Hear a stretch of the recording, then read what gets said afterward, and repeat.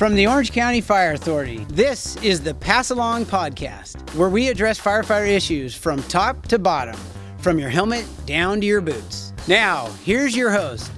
Welcome to the fourth podcast of 2021. This is Kenny Dossey, Deputy Chief of the Emergency Operations Bureau. Today, I've got a special guest from US&R Station 54, Captain Richard Ventura. Hey, Rich. Good morning. We decided to change up the podcast a little bit. Like I've said in the past, this has been like a station visitation, and we feel like having all different walks from the OCFA here is important. So we called Richard in, and more specifically because of his specialty over there, 54s, and we'll talk a little bit about that later. But first, let me review again why we're doing this podcast. Once again, this is a way to get the message out. With 77 stations and 3 different shifts, it's very difficult to always hear updated information. So we're hoping we get you some updated information and communicate with you not only this way, but we'll continue to use handbooks, SOPs, general orders, memos, Ask the Chief. Station visitations will continue, chain of command, but this is just another way to get the message out. So with that being said, the plan for today is I'm going to introduce Captain Ventura. I'll ask him a few questions. He's got a few questions for me, which is a little bit different for the podcast, but I think this is going to work out good.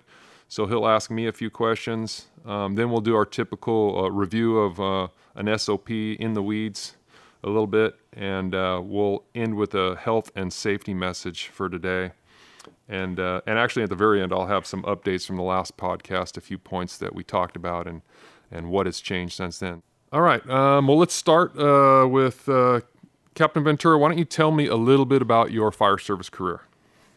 So, my first job here in the fire service was feeding the horses in the fire station. And it seems like it's been quite that long, but I actually started with the OCFA, actually OCFD in 1981 as a paid call firefighter, which isn't a term I think anybody uses anymore, but essentially it was a reserve firefighter position.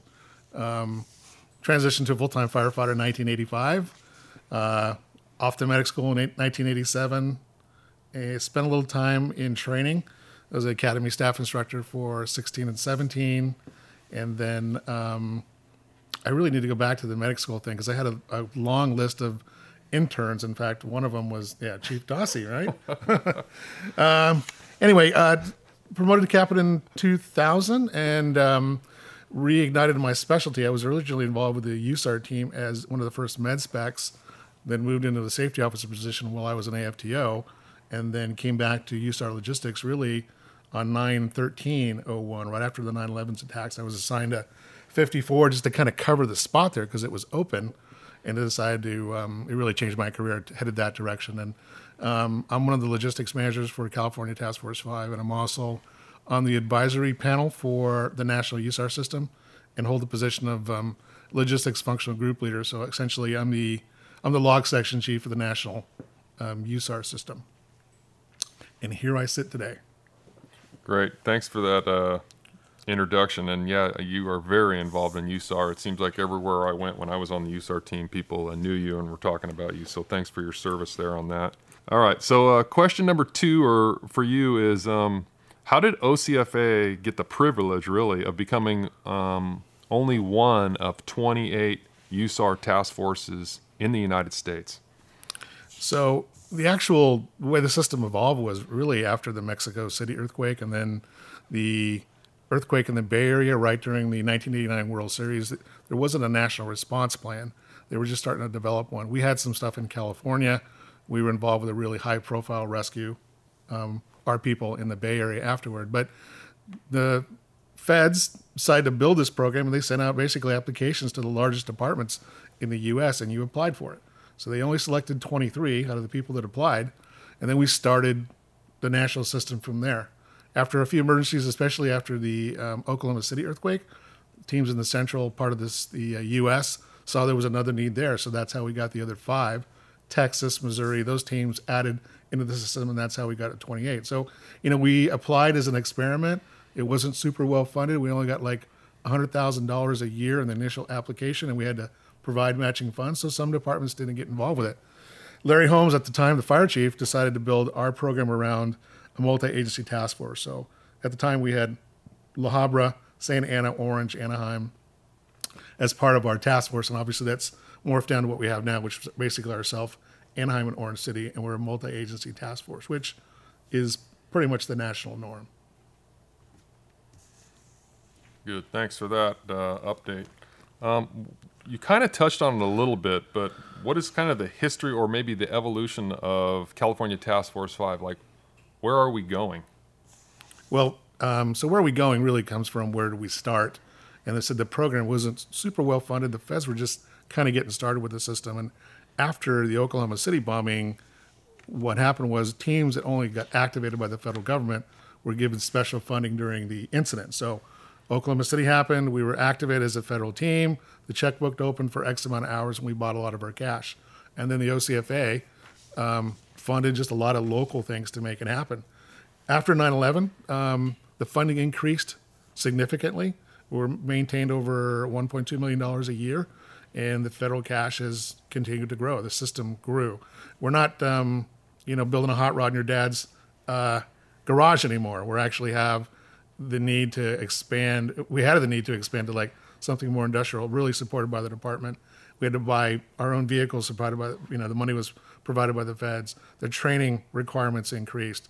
After 9/11 was really the input of funds to really support the team where we're at now. So where are we going now? Obviously COVID has slowed a little things down, but the continual training standards, just in the last couple of years, we've added the water rescue operations, not only just John boat and still water, but we're also doing swift water. So we have now the IRBs that go with that. That continues to grow. We're looking at also more oversight from the federal government. So with more money comes more questions on how we spend it. So we account for all that kind of stuff. That's a big change for us. And then we're continuing to evolve into annual evaluations. Well, actually evaluations every 3 years. We have annual self-evaluations. Then we have teams of SMEs that travel out to task force, and they're specifically checking every single training record. They're attending evaluated exercises that we're doing. So where we're going to go, it's just endless. Whatever the feds want us to do, we do it. And Fugate, when he was the FEMA administrator, referred to the USAR program as the Swiss Army knife of the National Response System, because we will do just about anything, and we've continued to kind of support that concept. That makes a lot of sense. And on that same topic, something that comes up a lot is you hear that some of these other departments have a USAR team, but they're not one of the 28 federal teams. And you hear the term state RTF versus a USAR federal MRP. Can you kind of explain the differences of those two and what exactly is going on with that? So the federal government has made it fairly clear they're not willing, or they're not interested, is probably the right word to use, in adding additional USAR task forces. They're funding the 28, and that's what they support. So states are asking to build their own systems, and in California, we use something called the Regional Task Force. Regional Task Force are usually made up of smaller departments, something, let's say, like Pasadena, Glendale, Downey. They form together. They have their own individual heavy rescue USAR programs, and then they form a regional task force and get on board with the state, and they get typed that way. That's supposed to be like an initial attack USAR response, local, staying local. The original intent is not for them to go from San Diego to state line like we send strike teams. It's meant to support the locals. And then you keep those resources close, and then they're relieved by the federal task forces. And in California, we have 8. So, and they're really strategically placed throughout the state to support the larger incidents. So they've kind of morphed a little bit, because I know they've used the TRTs, or the RTFs a little bit more, like you said, moving all over the place, and they just don't have the support to continue. It's just like an initial attack. Is that? Yeah, exactly. In fact, you have the regional task forces are really not designed for extended operations, 12, 24 hours max. They don't have the logistic support. If you've seen the USAR cache, a significant amount of it is just shelters and things that take care of our people. The rescue portion is maybe only 25% of everything we bring. The RTFs is basically driving heavy rescue 6 down the road, maybe 2 of them, with a few support personnel, and in X amount of hours, they're going to run out of fuel, blades. They can't really sleep their people. They're really dependent on the local agency who's dealing with this emergency.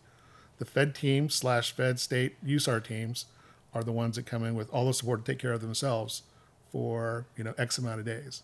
That makes sense, especially after going up to Paradise and seeing the state resources coming to the federal resources for support. So that's really good. Thanks for that overview of USAR. We'll go ahead and jump forward and let you ask a few of your questions that you have for me, and we'll see if I can answer them. Okay. So, Chief, I got a couple things about PPE and basic equipment. So the department's moving forward they've supplied everybody with a second set of turnouts. We're, buying into the clean cab concept. We're really trying to emphasize the need to keep your turnouts cleaned, and we can send those out and get those taken care of. And it seems like that's been really successful. My question is, what about the wildland gear?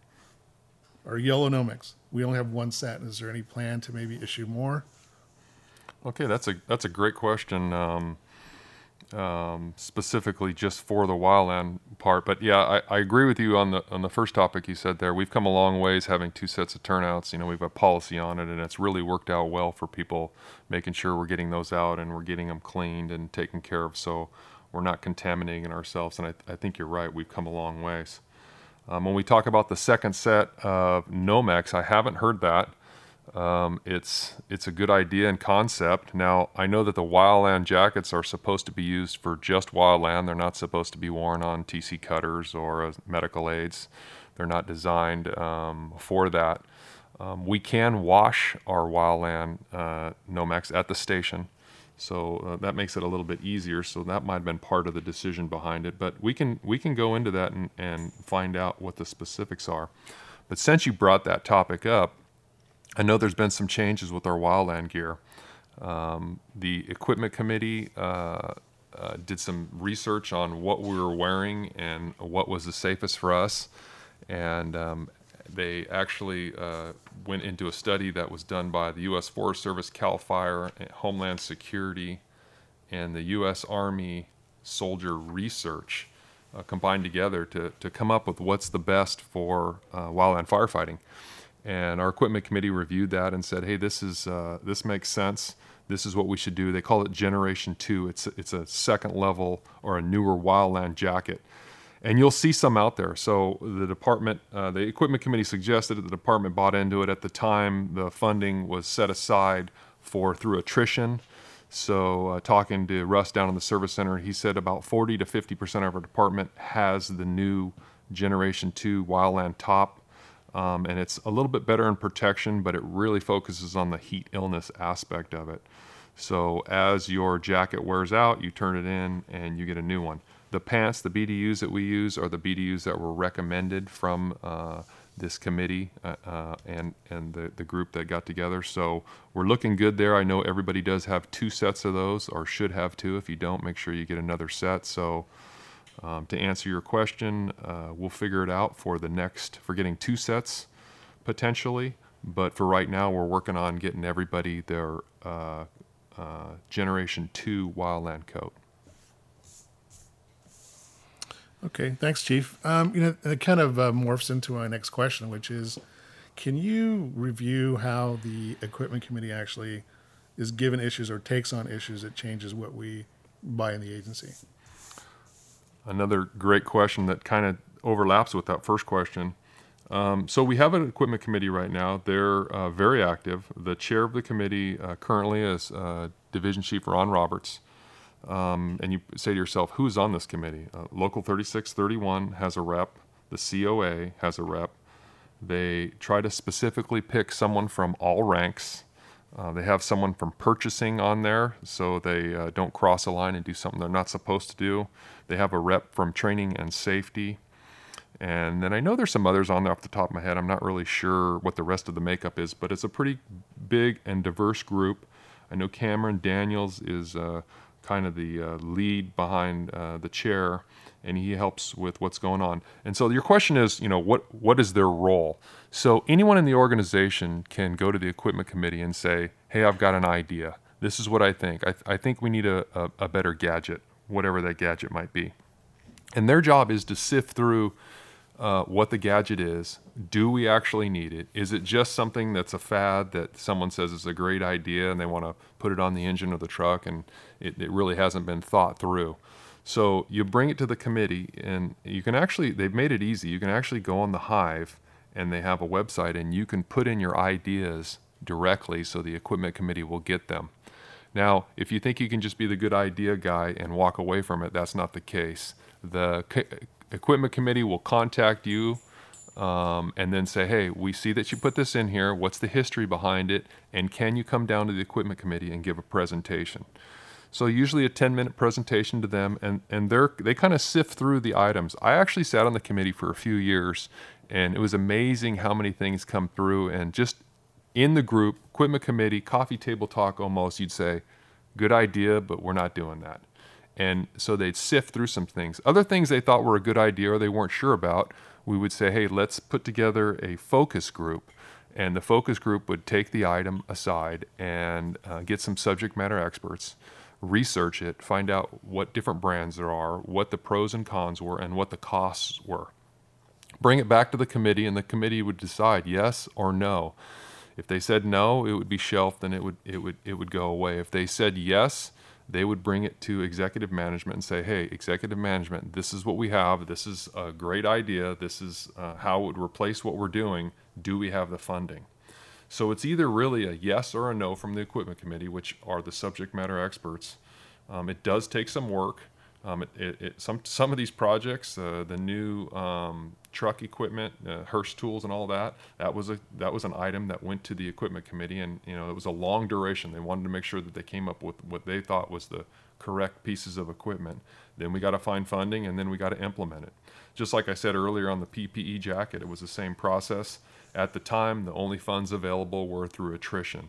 And that's what we try to do, generally speaking. If we have something that's good on the shelf in the service center, we've got 10,000 sets of wildland gear, whatever the case may be, we don't want to just throw all those away.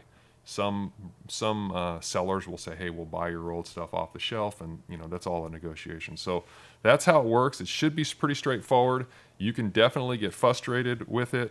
That's great information. I know it's all in the Hive, and just clarifying where it comes for you in the process, because I know sometimes there's frustration on why doesn't this stuff get taken care of. One of the items is for follow-up specifically is our rain gear. And it has to do with the fact that I know we have rain gear. That was vintage. I think Chief Dean was the ops chief when we actually purchased that stuff. And there's so much better stuff out there. In fact, does executive management get the same rain gear that we use? Yes, I've got the same gear as you, and I never use it. Well, there's some of the agencies we've taken over before too have combination rain gear, foul weather, and we have gone through the uniform jacket thing how many different times since I've been here. Is the process to replace that stuff. So newer items. I know the equipment committee probably gets inundated with the good idea stuff that comes in, but that's just one of those items. Are we just going to stay with it forever, or do you see them maybe tackling that issue, or is this one of the things I need to submit in writing so we can get some follow-up done on it? That's a good question, and I'm glad you asked me that one specifically, because I am as guilty as anybody.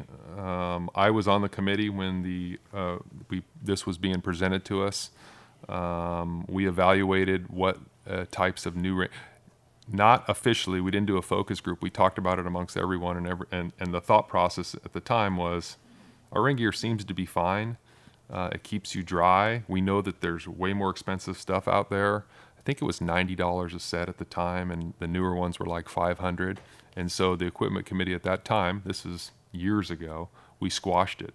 So to answer your question, yeah, if you think we need better rain gear or newer rain gear, the equipment committee would be the first stop. Submit something there, be prepared to do a presentation, and we'll take it from there. And I guess the follow-up to that also is same thing you mentioned, and I just said myself, if you want to bring it up, you need to be willing to spend some time with the commitment committee chasing these issues down, or maybe being the SME that they can use for some direction. Yeah, and I know all firefighters are type A, and we know how to get stuff done, and we normally get stuff done quickly, but this is a big machine, and a lot of times it doesn't go as fast as we all want it to go, for sure. All right, thank you. Chief, I know the fire chief just happened to cover on the Ask the Chief segment some of the things going on with facilities, but do you have any other information to add to that? There was probably has been some changes just in the last 30 days. Yeah, I'm not sure that the information is much different. I did watch the latest Ask the Chief, which was a couple days ago, and I saw that he elaborated on a lot of these things, and hopefully you guys watch that and get the specifics. But I can tell you off the top of my head, the number one project is Fire Station 24 replacement. And those of you that are familiar with 24s, they've got that huge piece of property up behind the fence. It's now fenced off. That is going to be all part of the station design. They're gonna make a station there that's gigantic. It's going to actually be built for the future. The anticipation is we're going to move Truck 9 over there, so it'll be a truck. It'll be US&R. It's going to be exciting, and those of you that are familiar with 24s know that is a big piece of property. So that's number one. That's supposed to go to station design or build on, I think, the 21st of October, or sometime in October. Fire Station 10, long overdue. We've had this conversation for years. You're familiar with it, just like I am. They think they finally found a spot. There's some environmental concerns. The city is motivated. The seller is motivated. They got developers that are potentially motivated. We think we're in a really good spot right now. So that's number two. Everyone's heard about the RFOTC, the North 40. We're going to do some work out there and expand. They've got a plan in place, and the board's expecting to approve some stuff to move forward on that. And I'll end it with the two more. Station 12 in Laguna Woods. There's some talk about a spot there that they found. It doesn't sound like it's a very large piece of property. So when I say when we build new stations, we're always trying to build for the future. I'm not sure we can do it there. But as everyone's aware, there's a need for call load volume alone to put another station in there. So that's, I'd say, number 4. And number 5 would be Station 49. Those of you that watched the last board meeting saw that the Station 49 app bay concrete needs to be replaced. There's some concern whether it's moving off the hill or it's not. We're moving forward with that. The concern was, can the crew still live there while the construction is going on? And the answer is yes, and we'll evaluate that as it's going on. If for some reason they can't, then we'll have to think about what we're going to do as far as the location. But we think we're going to be good. So off the top of my head, that's kind of the top 5. I know that on Ask the Chief, they talked about 52s in Irvines and 67s in Rancho Mission Viejo. And let me just add to 67s in Rancho Mission Viejo, when we activate that station to be put in service, the builder is also going to be giving us a truck company. And the initial thought is, well, we probably don't need a truck there, but maybe at 56s. So maybe we'll have a truck 56. We know that truck coverage is light down in South County. So that's the anticipation there, is to take that builder truck or developer truck and move it over to 56s to help with truck coverage. And then I'll end with Station 9. Where Truck 9's coming from over there in Mission Viejo, built probably pretty close to the same time as 24. That one's been pushed back a little bit.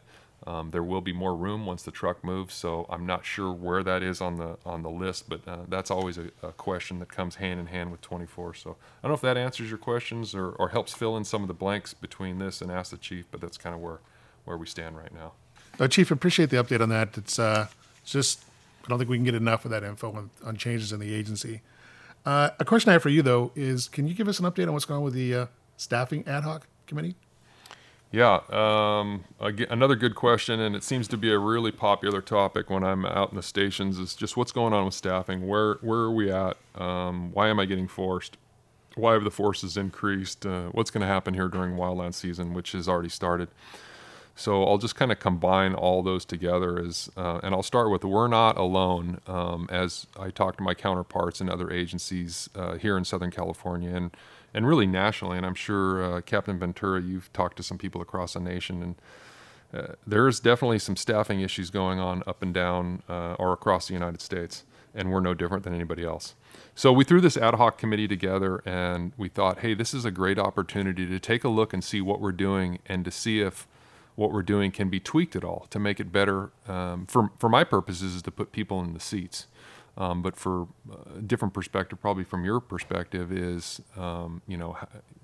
reduce the amount of times I'm getting forced. So anybody that knows our staffing system, it's very complex. It's had lots of changes over the years, and some of them good, some of them maybe not so good.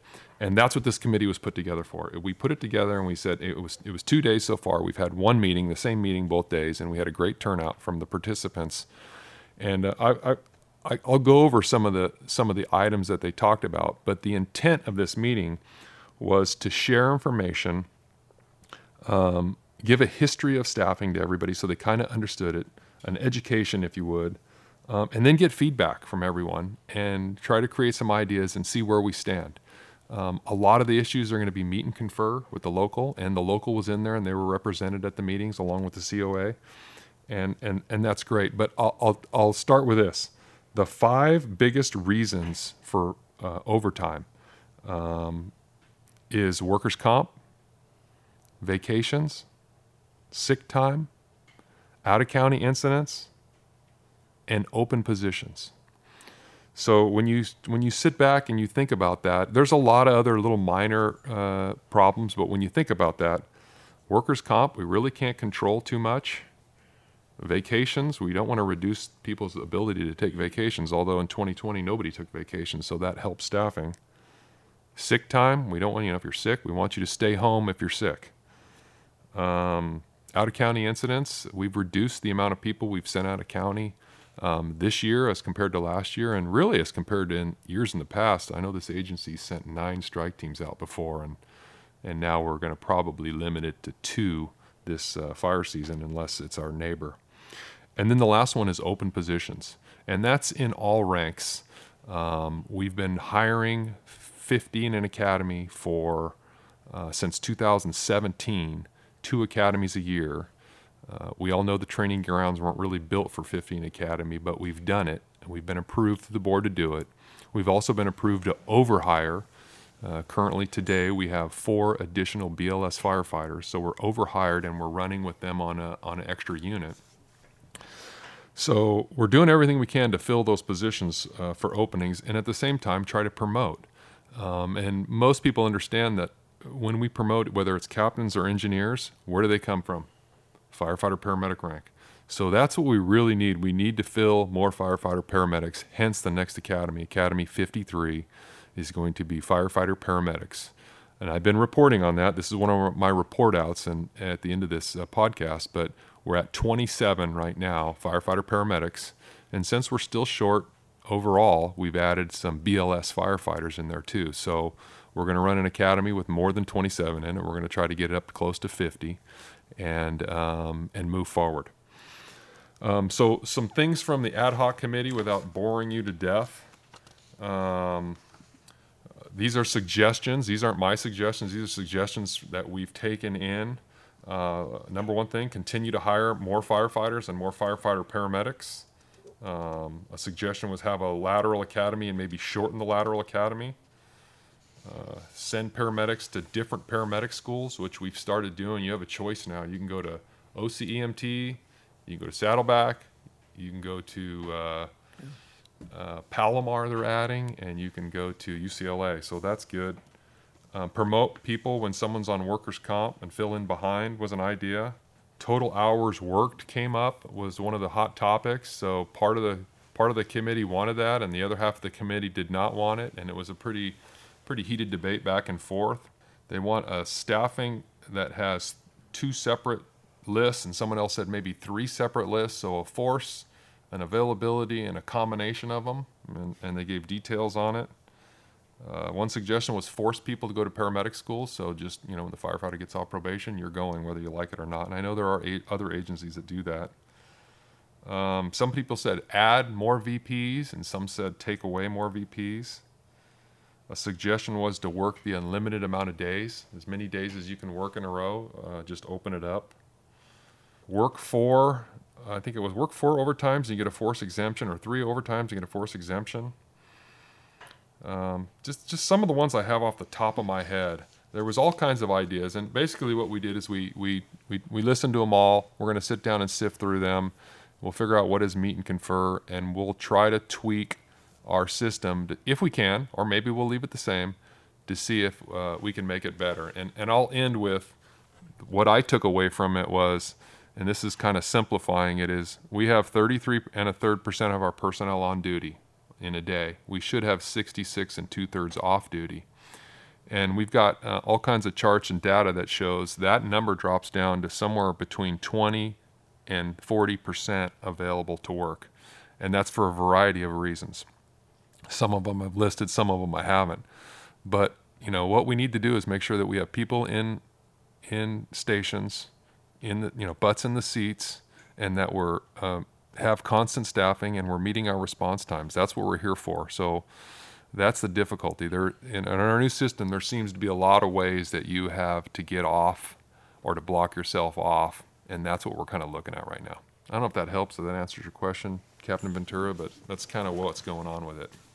I think it does. I mean, at this point, any information we can get about ongoing staffing issues, facts, get away from kind of the urban legend thing, I think that's helpful.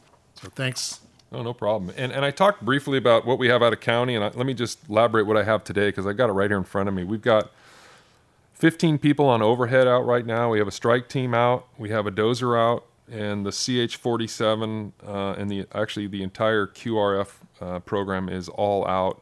The Dixie Fire is burning right now, and the Caldar, I don't know if I said that right or not, has just acted up. So we are participating. We are helping out. But we're not sending out as much as we used to. All right, so that's all right. Now comes the part where I review one of the newer SOPs. This is the Tactical Firefighting Operations SOP, and what this SOP is about is when you're responding to a fire in a law enforcement environment, and this is happening more and more. I know over the years we've had some of these incidents. So we thought, we need to have some sort of SOP, some sort of standard when we go out there. Giving law enforcement our SCBAs is not a good idea. Having law enforcement give us their guns is not a good idea. So we laid out this SOP, and it's real brief, but it gives you a good framework for the safety of our people. So I'll go over here quickly, and then hopefully you guys at the station level can take a look at it and dive into it. Like I said, it is brand new. So we're not going to let law enforcement conduct interior fire attack, right? We're not going to let them wear our SCBAs, and that's kind of the first little line right there. These are law enforcement-driven incidents. They're definitely a challenge for everyone. There you have a list of definitions here: cold zone, warm zone, hot zone. Something that's very similar for us. But a takeaway for me is the first arriving fire officer, he's going to have to go into unified command with the law enforcement agency and see what's going on and help with the development of an IAP or the plan initially, and then taking into consideration the safety of our people. That's got to be number one. They can definitely be very dynamic. Frequencies are usually a problem, so we'll have to come up with some sort of frequency plan. I think that would be an obligation on the part of our people. Determine the survivability based on what's burning. If there's a building that's completely well involved and a barricaded suspect, you as the fire, or us as the fire department, needs to give that information to PD so they know what's going on. Help them establish their objectives, like I said earlier. And then we need to think about what we're going to wear on these. And we do have our ballistic vests and our helmets. They can be worn in these situations based on what's going on, but we don't want to have those on if we end up doing any type of internal firefighting. This is more of a surround and drown and take the safety aspect of it. So without me going into too much more detail on that, this is a good one for crews to pull out and review. Talk about the stuff that I just talked about, how the safety of our people, what's important, where's the cold zone, and what we're going to do, and what the plan is developed in the communications part of it. All right, this brings us to almost the end of the podcast. Every single podcast, we've talked about a health and safety update or some sort of message, which I feel is super important. And this one, I'll leave it with LCES, lookout, communications, escape routes, and safety zones. We're in the middle of the wildland season right now, and it's definitely turning out to be as predicted. We've got a lot of resources out. Who knows what's going to happen down here in Southern California as we move forward. we need to really focus on LCES. I mean, there's a lot of wildland tactics and strategies that go into every incident we go into, but just to keep it on the basic level, lookout, you got to have one. And don't just take the newest person and make them the lookout. Take someone that's experienced, that can understand what's going on and fire behavior. And then they got to have communications, and you got to have communications with everybody, not only communications with your crew, but communications with the divisions next to you. Super important to be on the correct frequency. Escape routes. Always have an escape route. I mean, I remember humping up and down the line and captains barking out to me when I was a firefighter. If something goes wrong, we're going left, or we're going into the burn, or we're going to do this. Because escape route can't be something that you start with. I mean, it can be something that you start with, but it's got to change as the incident changes, whether it's the fire behavior or the location that you're at. So always be thinking about those. And the last one, the simple one, is the safety zone. You know, what's your big area? What's your, maybe even your TRA? What are you doing and where are you going to go that's safe for everybody? I know this is pretty basic review. It's just a reminder for everybody. It's an important start, and especially now that we're in the midst of this fire season. This is great information to review again. You know, and it's in there, but emphasizing that it's okay to ask why we're doing this. It's okay to ask questions. We look at I love that book, The Esperanza Fire, because it's just a trust but verify explanation of what happened there. And sometimes, you know, captains or whoever they are get bullied into, okay, we're doing this whole thing, when deep down you're not comfortable with what's going on, either because you don't have the proper level of training or you don't have the whole plan. And it's okay to ask questions. We're not talking about defying the order. It's just like, hey, Chief, I don't understand why we're doing this. Maybe the objectives weren't laid out clearly, but it's okay to question, especially with the level of experience we either do not have or we do have. You know, the rookie firefighter who spent 12 years in the Forest Service is probably the best guy I could use. And we've heard his stories before, I neglect his input, I'm looking at skipping by somebody that has much more experience than I do in this situation. It's okay to ask questions and get your responses from your crew. I think that's really good, and what you say is expected. We want our employees asking those questions, so everybody's on the same page. We don't want you having a question and not asking it, so that's really good. And to touch on your point on we have new people in new positions, we've hired 507 people since 2017. So half of our department is new since the last, 5.5 years. So we have some newer individuals out there. So yeah, it's some amazing numbers. Yeah, that's a really good point. All right, I'll end the podcast with a couple updates from the last one. Last one I talked about the hazmat and TRT trial, what we're doing with staffing those units. So far, it's going along smoothly. We had a couple little bumps here or there, some positives and some negatives. We'll continue to evaluate that for the trial. Academy 53, like I talked about earlier, starts next week. So right now we're at 27 firefighter paramedics. I know that's what everybody's interested in. And then the rest are filled in with firefighter BLS. And then the firing SOP we talked about last podcast is almost done. It's just in the final works. Chief Johnson is working on that, so look for that to be out soon. Thanks. I appreciate you coming here today, Captain Ventura, and sharing with me not only your experience, but the stuff that you have going on over there in US&R.